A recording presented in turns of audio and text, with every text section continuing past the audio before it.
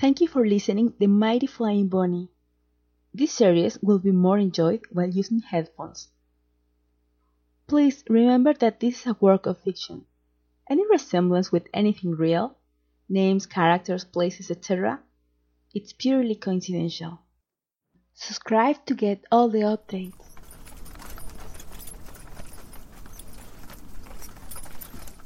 Oh dear, forgive the small cortege. I just wanted to travel light, announced Prince Sain, as there were the three of them on the same cart. Sain, Demyr and Steven. Don't worry, Sain. I'm used to your small courtships, said the princess. That was the way Steven showed at the Salieri Palace the first time we met. Right, Steven? Yes, it was.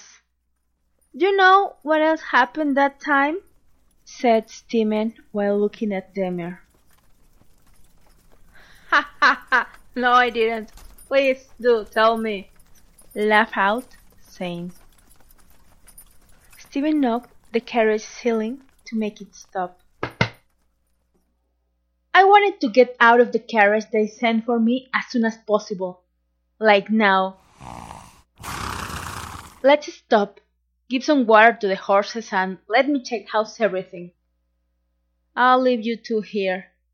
I don't enjoy being on closed spaces, declared Steven with candor.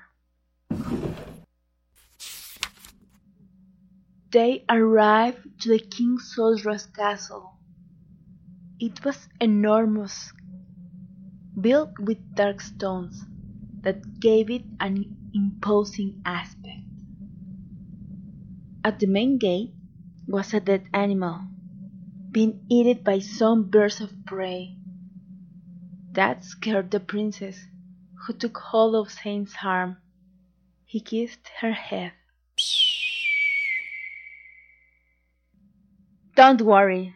Sulzra's always doing things like that to make people fear him. He must have known we were coming here. Don't let him get into your head, Demyr. That's the way he gets whatever he wants, said the prince, trying to calm down the lady, even though, deep down, he was anxious himself.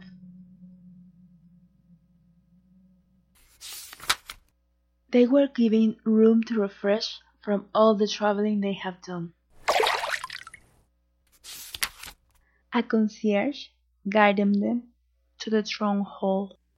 Some royal members were there, as well as some of Sulzra ministers. They approached Sain to salute him and get acquaintance with his companion. Sain conducted Demyr to a tall table to rest a little by leaning, as there were no chairs. He explained to the princess that it was also a technique from Sulzra to fatigue people to confuse them easily. They were offered some wine. It was tasted by Finn and Iria before each prince. So, no trust, dear nephew? Said Sulzra when entering the room. You have to make your lackey take a sip before drinking my wine? The silence reigned the room. Well, that's the first lesson to be a long-lived king. Besides, I must be sure that I like it before drinking it, and he knows what I like, answered Sain. That's so pretentious and offensive, said Sulzra. Just like you, outed Sain. Sulzra had reached down next to Sain and Demyr while this conversation was taking place. Come on, give a hug to your old uncle. Sulzra opened his arm. Both men embraced. The tension that had reigned the room broke down with Sulzra's words. Now let me know, who is this beautiful lady next to you?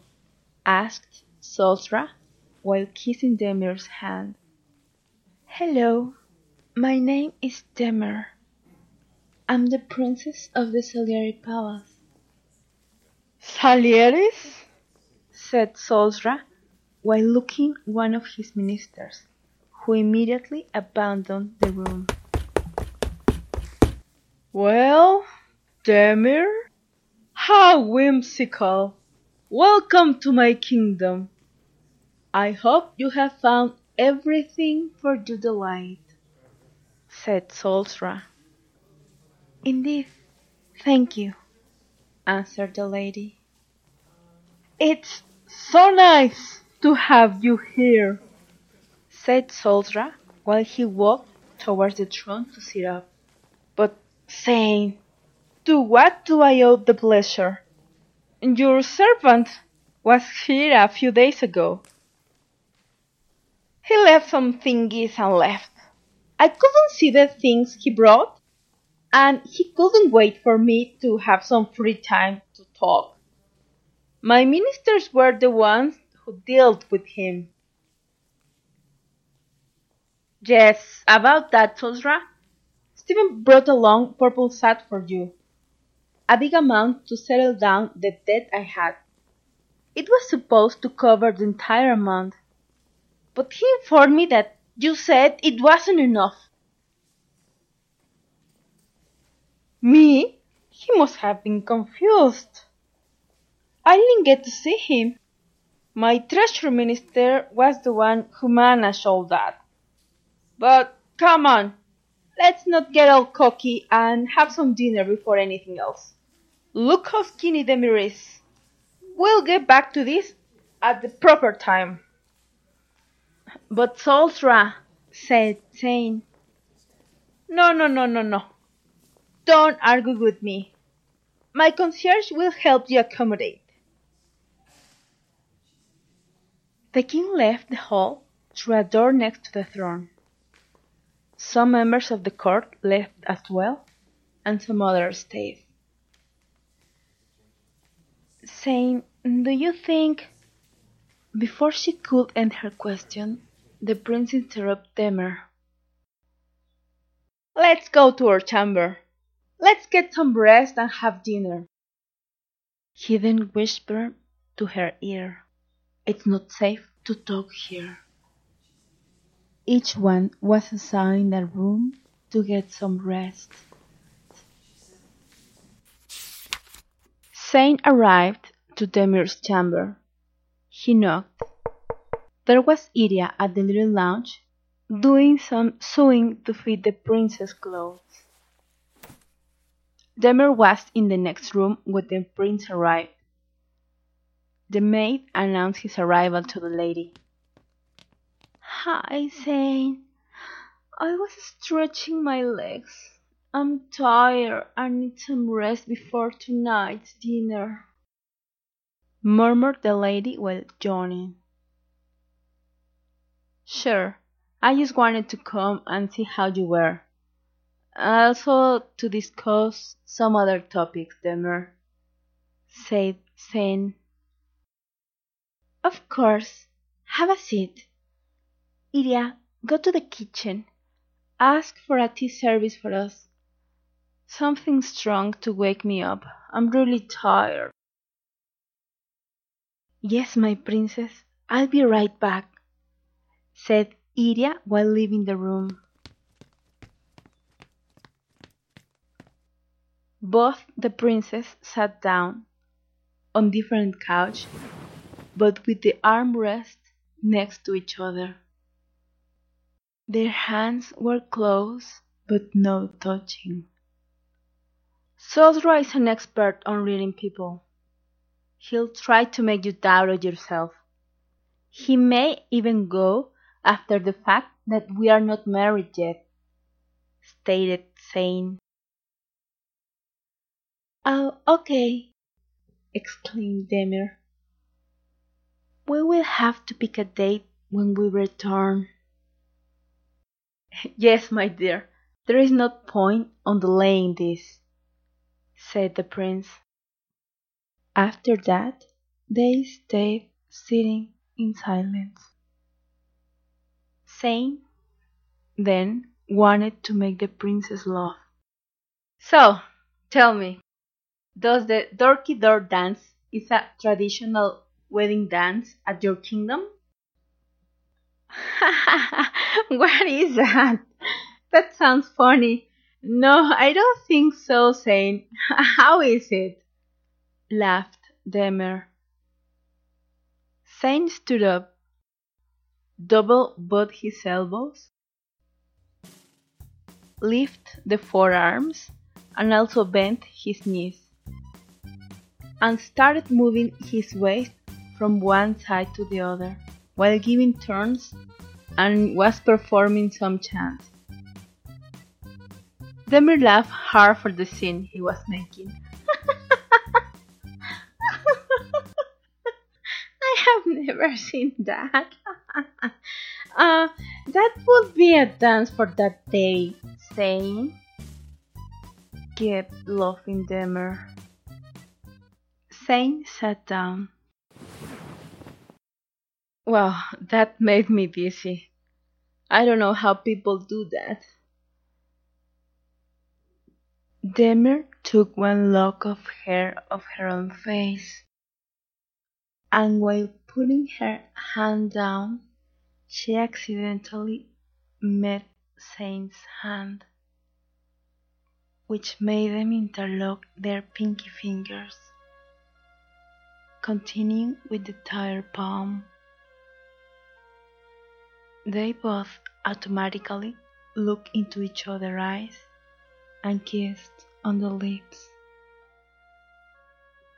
As fast as he could, Sain jumped next to Demyr to sit down on the sofa she was. She took his head with both her hands, caressed his hair, and went down to his back, touching it lightly, full of tenderness. Then his shoulders. They kissed slow, savoring the other lips. Sain touched the princess' locks very carefully. He proceeded to kiss the corner of her mouth, to advance to her neck, which he tenderly kissed, then back to her mouth. That kissing was very different from the first time they did it, as some feeling had begun to grow between them.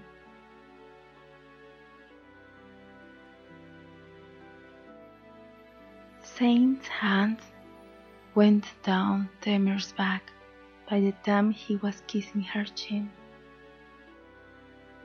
then made a quick movement to her chest in a tender, delicate way.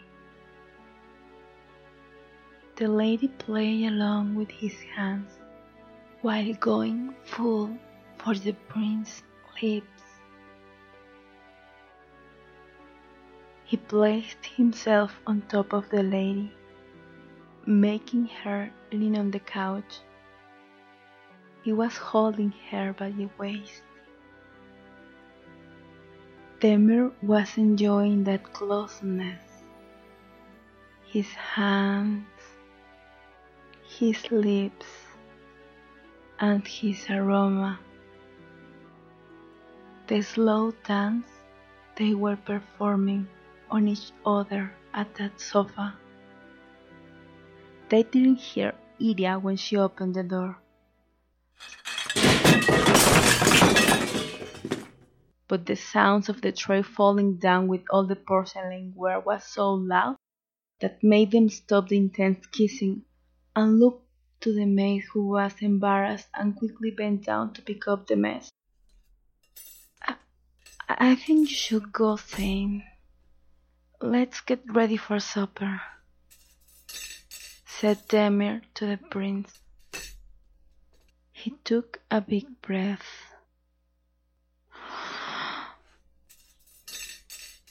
Yes, Demyr, I'll come for you, so we'll arrive together to the dinner.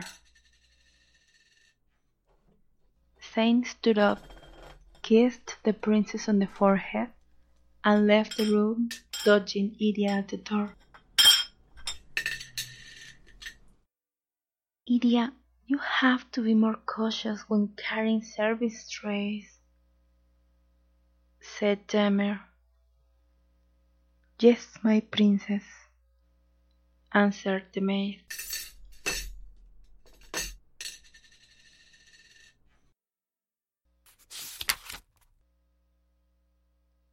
Idia helped the princess to put on a big, beautiful green dress for the night. When she was finishing styling her hair, the maid said to Demyr, I was being cautious with the tray, my princess, but when I started opening the door, Master Steven was behind me and got furious seeing you kissing with the prince. He was the one that knocked down the service from my hands. Demyr was looking in the mirror and outlined a smile.